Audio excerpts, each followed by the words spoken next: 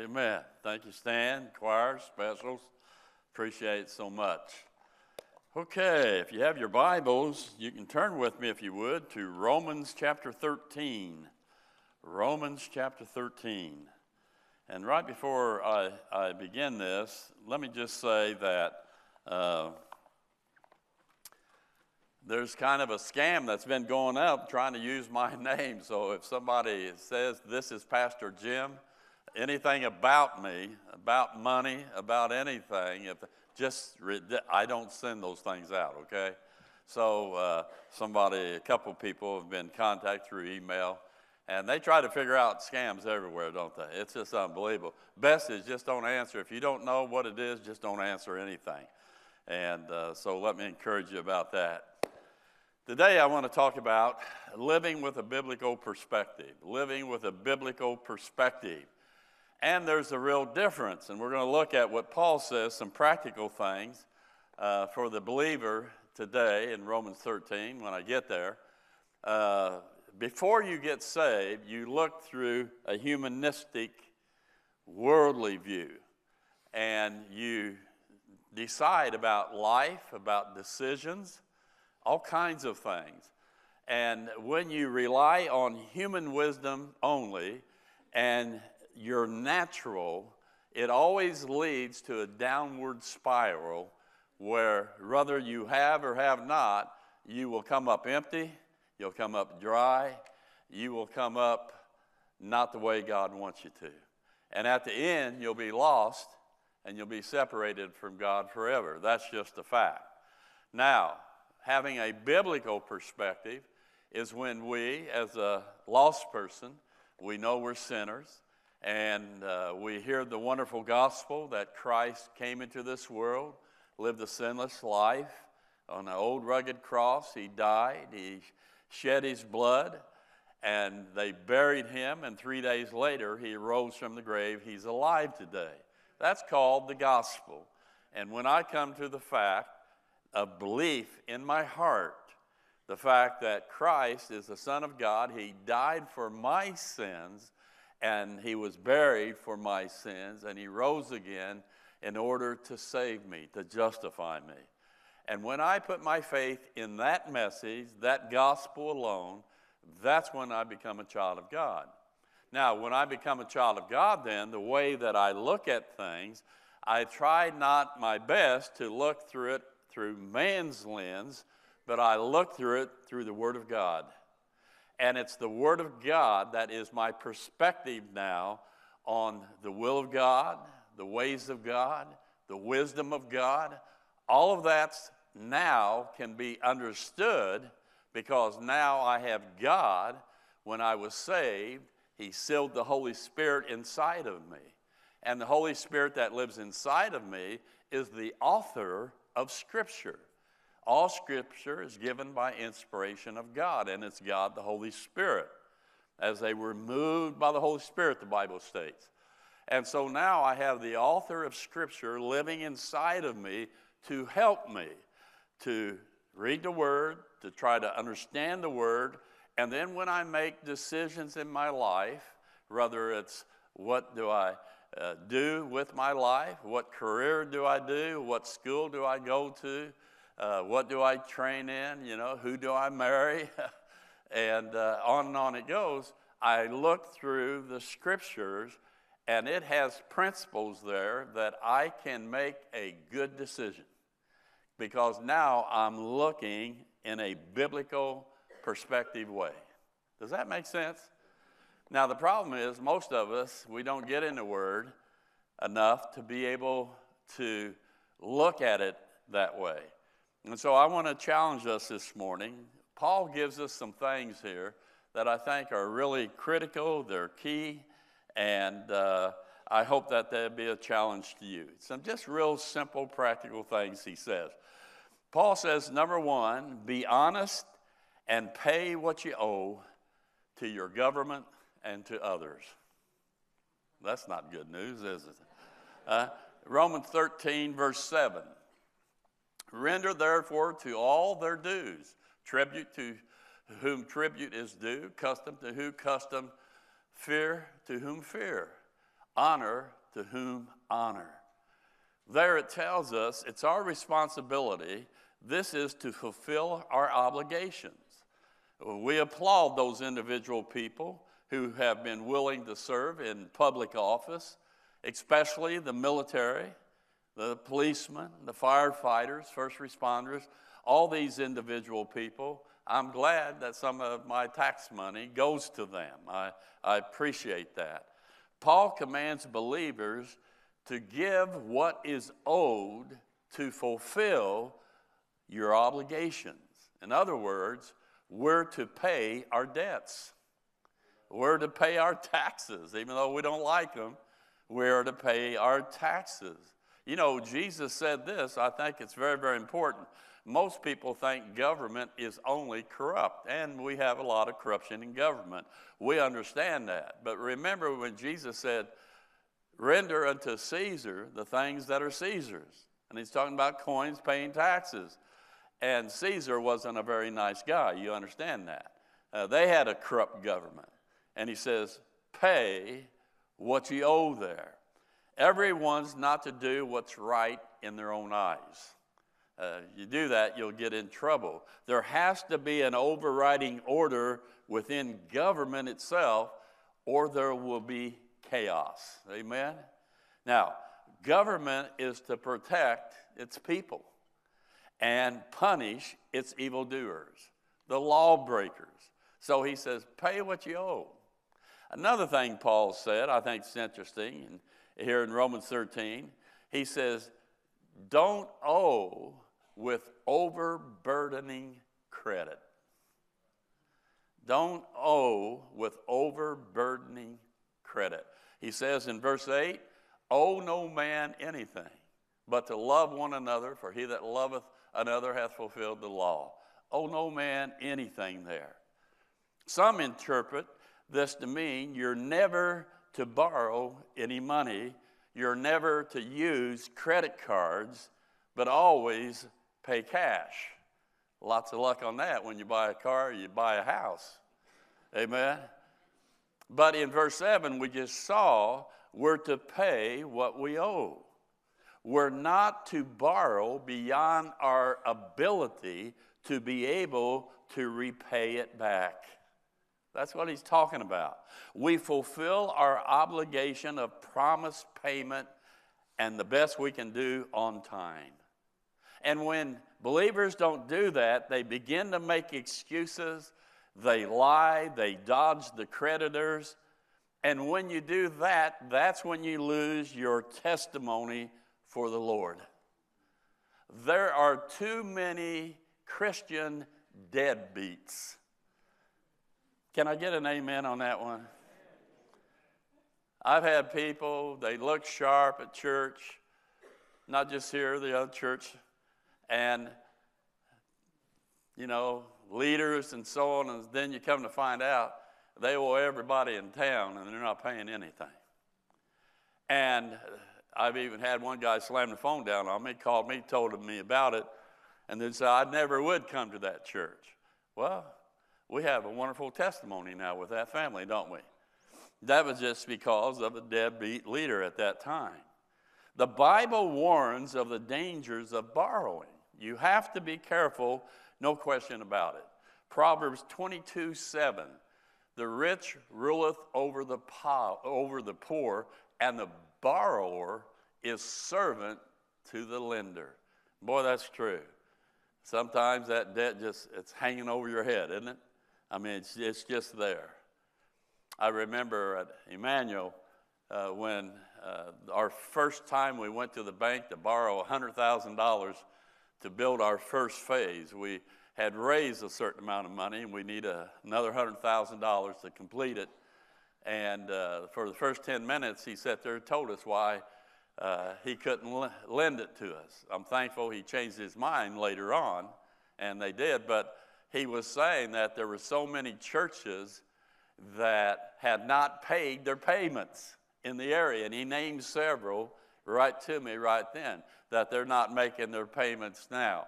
And why would we want to lend to another church when churches don't make their payments on time? As a matter of fact, we got this church here because the other church was 11 payments behind. He said, how do you foreclose on a church? That was his gist. But thank God that God intervened. But he warns about the dangers of borrowing. You have to be careful. But borrowing is not condemned. It states in Psalm 112, a good man showeth favor and lendeth. He will guide his affairs with discretion. So there's nothing wrong. He's not condemning borrowing. He's condemning when you don't pay it back. But the deadbeats are called wicked in the Bible. Psalm 37 verse 21 says this, the wicked borroweth and payeth not again. Isn't that interesting? And there are too many people like that. You said, Pastor, you don't understand what I'm doing trying to live. Hey, we've all been there. I was raised up in a poor family, never had enough to do anything. And when Carol and I were first married, I was a concrete finisher. We'd be okay in the summer. In the winter, we'd starve. And I remember I went to a friend. I said, I need $25,000. That's what I was in debt for.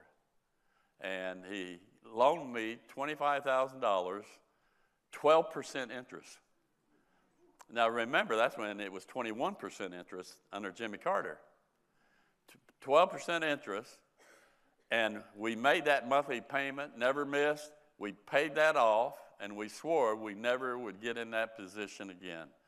And because we lived from credit card to credit card, because we didn't make enough money at the church to live.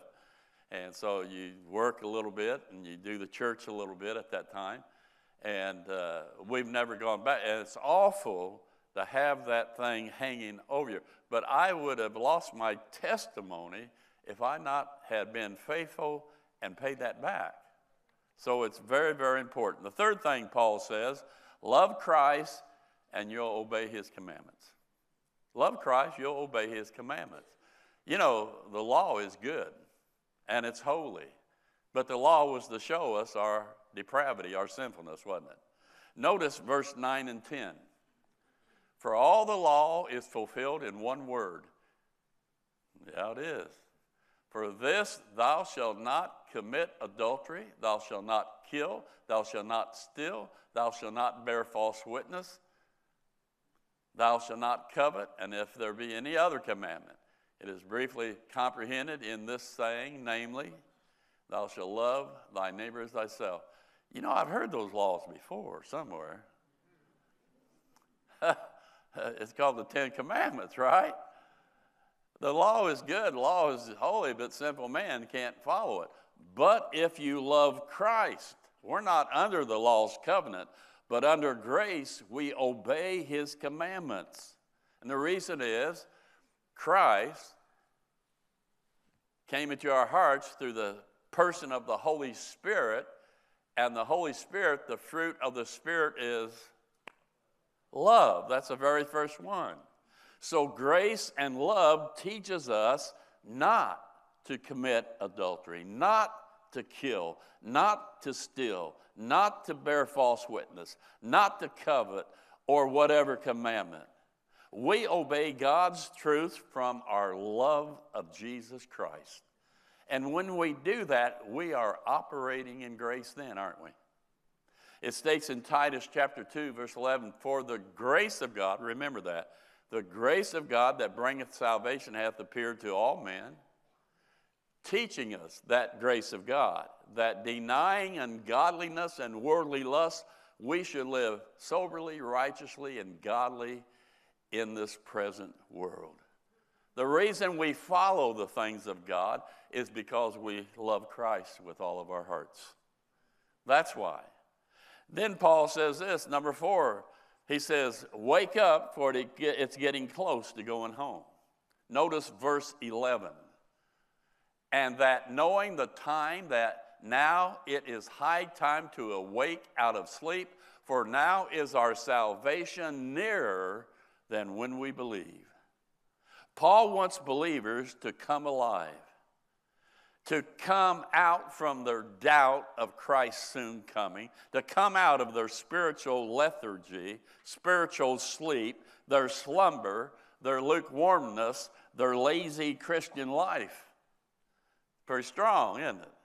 He says, listen, spiritual hibernation time is over.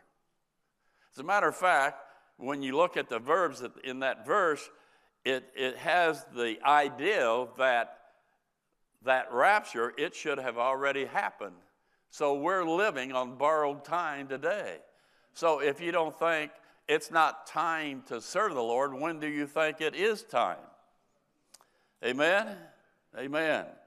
Paul saying that since it's such a late date, knowing that the dispensation of grace is about to conclude, us sleeping on the job, taking it easy, is not grace. That is disgrace. Amen. The day of our complete salvation, our soul and spirit's already intact, saved, but our bodies have not been delivered yet. But it's about to happen at the rapture. We're nearer home than what we think. Then Paul says this, since time is short, put off the wrong and put on the right, because you're going to be facing him soon. It's not long we stand in his presence, and we will be facing him. Verse 12 says this, the night is far spent, the day is at hand. Let us therefore cast off the works of darkness, and let us put on the armor of light. Paul said, listen, we don't have much time left to serve the Lord. There's evil, there's darkness, there's the satanic evil system of this world, but it's about to be no more involved with you. All of Satan's temptations and taking us hostage to sin is coming to an end very, very soon, because we'll be leaving this place. So hang in there. Amen. The night is gone and the day is near. Now he says there in that verse 12, the day is at hand. What day is he talking about? The day of the rapture. The day of the calling up out of this world, the body of Christ. That day states in Romans 8:23, and not only they, but ourselves also, which have the first fruits of the Spirit, even we ourselves groan within ourselves, waiting for the adoption, to wit, the redemption of our body. Our soul and spirit's already saved, but it's our body that one day that will be transformed and have a glorified body. 2 Timothy 1:12 says this, for the which cause I also suffer these things, nevertheless I am not ashamed, for I know who I have believed and persuaded, that he is able to keep that which I have committed unto him, now get this, against what? That day, the day we will be facing Christ when we're raptured out of here. Chapter 4, verse 7 and 8, I have fought a good fight, I have finished my course, I have kept the faith. Henceforth there is laid up for me a crown of righteousness, which the Lord, the righteous judge, shall give me at that day. That's when we receive our rewards, okay? When we go up.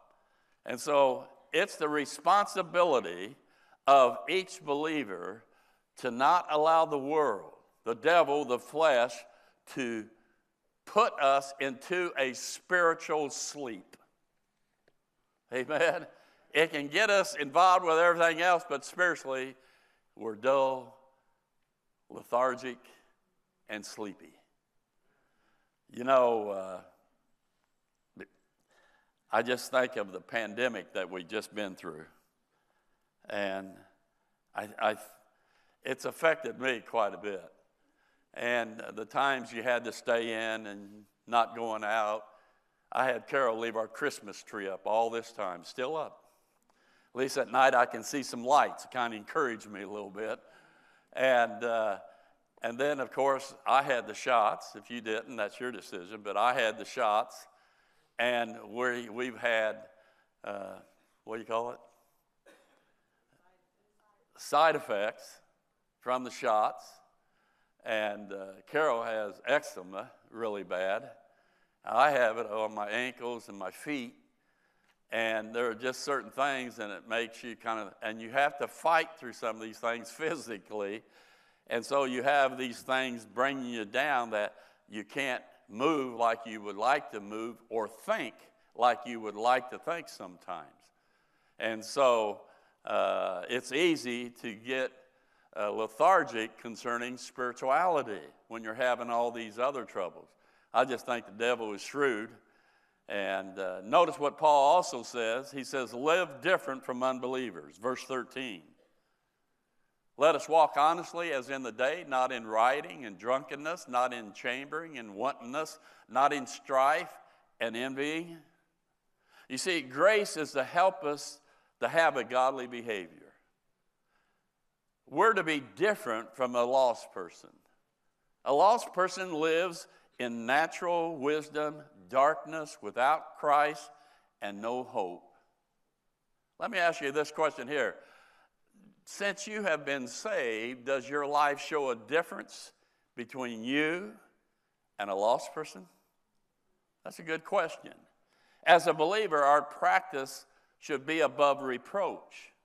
It should be transparent, should be drawing those who don't know Christ. Our new life in Christ is in us. 1 Thessalonians 5:5 says this here. Ye are all the children of light and the children of the day. We are not of the night, nor of the darkness like we used to be, or like lost people. We should be different. And our testimony is critical. Once you get saved, we can't allow the old life to creep back into our new life. We have to fight that the best. If we do, we're just hypocrites. Amen? And the last thing Paul says, he says, make a decision to follow Christ each day. Verse 14, he says this, but put ye on the Lord Jesus Christ and make not provision for the flesh to fulfill the lust thereof. To put on Christ means to apply God's word, God's truths to our daily lives. We are not only to stop sinful behavior, not just stopping that. I don't do that anymore. Well, that's good. What are you doing? We are to replace those sinful habits with new godly habits. And that doesn't happen unless you say, God, here I am. I'm your all. That means it might be necessary for me to begin to run with different people. It means I might need to start going to church and hear the Word of God, and faith cometh by hearing, and hearing by the Word of God. It might be I need to go to church because there's accountability when I see people, how you doing, and so on. And that helps you to stay on the narrow road. It wasn't until I made that decision myself as a believer was there real positive change in my life the way it should be. And I challenge you to do that, to make each day decide it's for Christ. Amen? Now, he said in that verse, and I want to focus to close, make no provision for the flesh. In other words, Paul, he's a pretty wise guy, isn't he? And Paul here, he's saying, don't trust your flesh. Don't give your flesh the opportunity to control your life, because it will bite and destroy your life. It will destroy your testimony if you yield to your flesh in a wrong way. You think about how many believers have fallen and given in to the flesh's lies. You think of Demas. He had the privilege of being with the great apostle Paul, and yet Paul says Demas hath forsaken.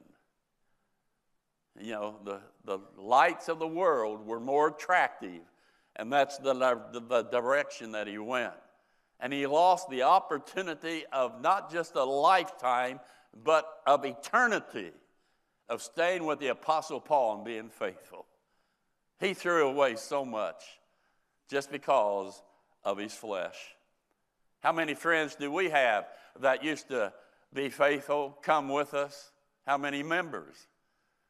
used to sing with us, pray with us, rejoice in God, invite people, see people saved, and now they no longer do those spiritual things, but they're back in the world. They're back controlled by their flesh. The flesh is so strong. We're not to place ourselves in tempting positions in our living or in our mind. We have to be careful with our minds today. There's so much,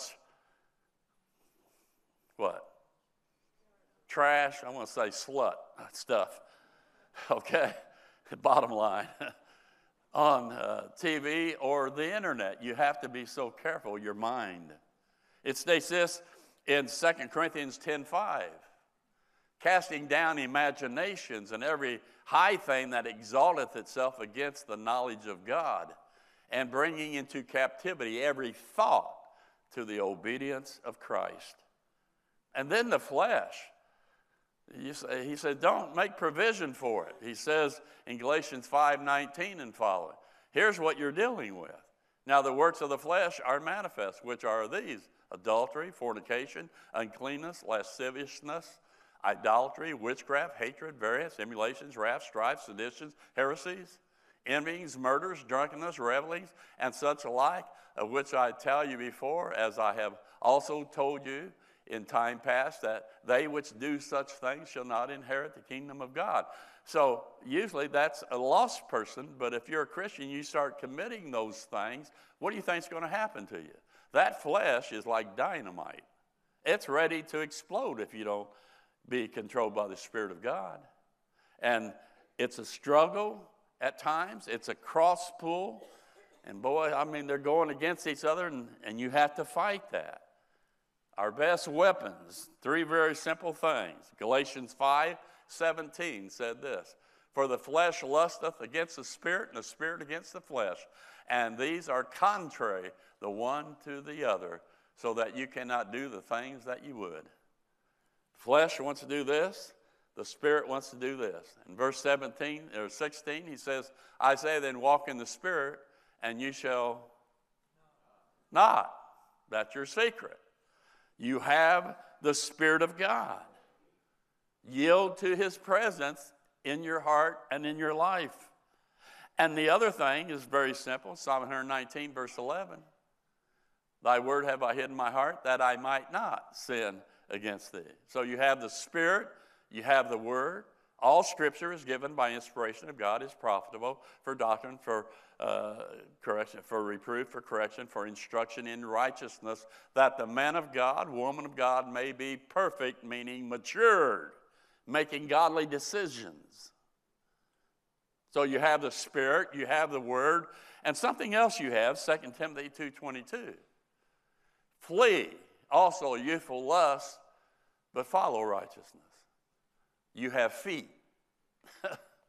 You have the Spirit, you have the Word, and you have feet to get out of there. Amen? There have been a lot of times we linger too long instead of running real fast. To show you a biblical perspective in a certain day of believers, here's David. David didn't go out to battle. Notice 2 Samuel chapter 11, verse 2. 2 Samuel chapter 11, verse 2. And it came to pass in an eventide that David arose from off his bed and walked upon the roof of the king's house. And from the roof he saw a woman washing herself, bathing. And the woman was very beautiful to look upon. Verse 4. And David sent messengers and took her, and she came in unto him, and he lay with her, for she was purified from her uncleanness, and she returned unto her house. David there, he looked, he lusted, he acted. That was his perspective of that moment, because he didn't have enough of God in him at that moment to control him. Hello? But then there's a guy by the name of Joseph. And here's Joseph sold into slavery by his brothers, taken to a foreign land, Egypt. There, because God favors him, he rises up to be a leader of this home, Potiphar's house. And as Potiphar's at work, Potiphar's wife would go up to Joseph and say, lie with me every day. Here's a young boy, attractive, nice looking, in a different land. Nobody's going to find out about it. And here he is, and each day she's saying, lie with me. And one day in particular, she grabbed a hold of him. She wants him to lie with her. Let's just look at it real quick. Genesis 39, verse 7. And it came to pass after these things that his master's wife cast her eyes upon Joseph. And she said, lie with me. Verse 9. There is none greater in this house than I. Joseph speaking, because he's over the house outside of Potiphar.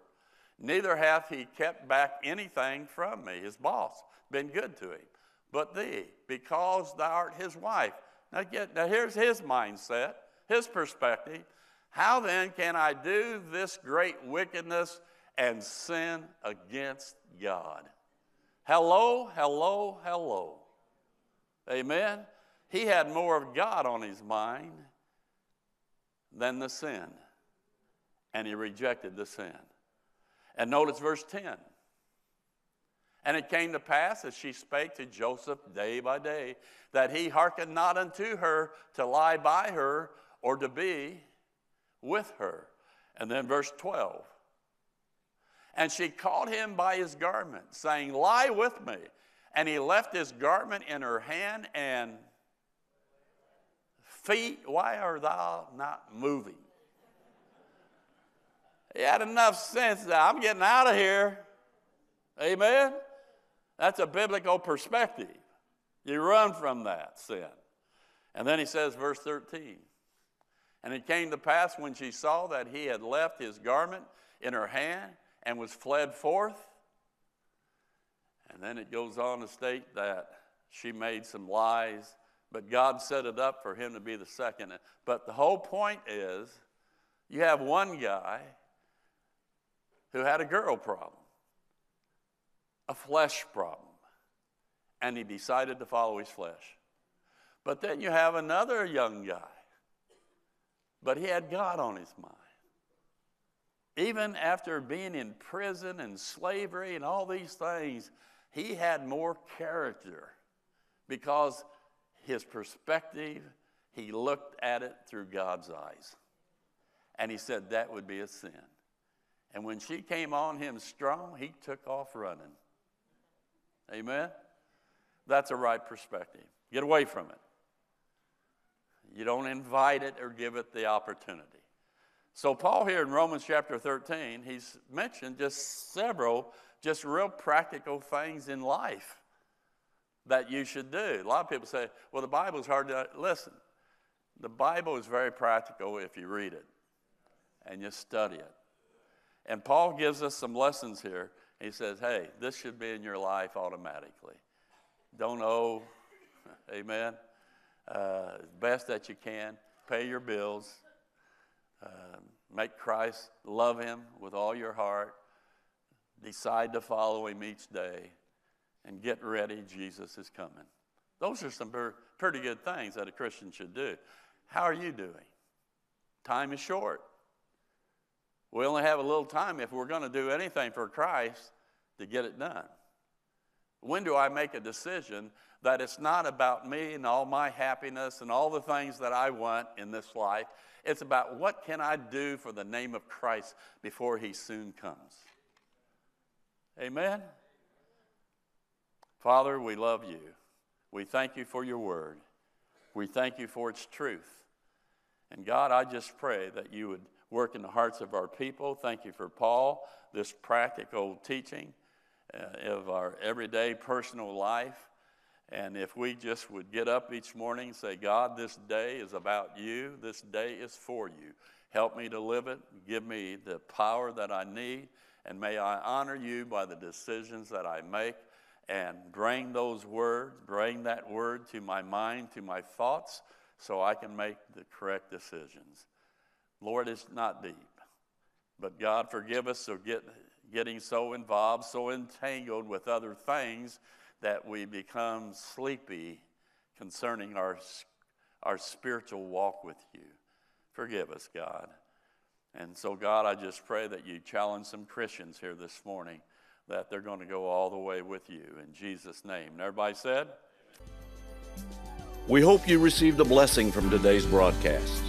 We would love to have you visit with us in person.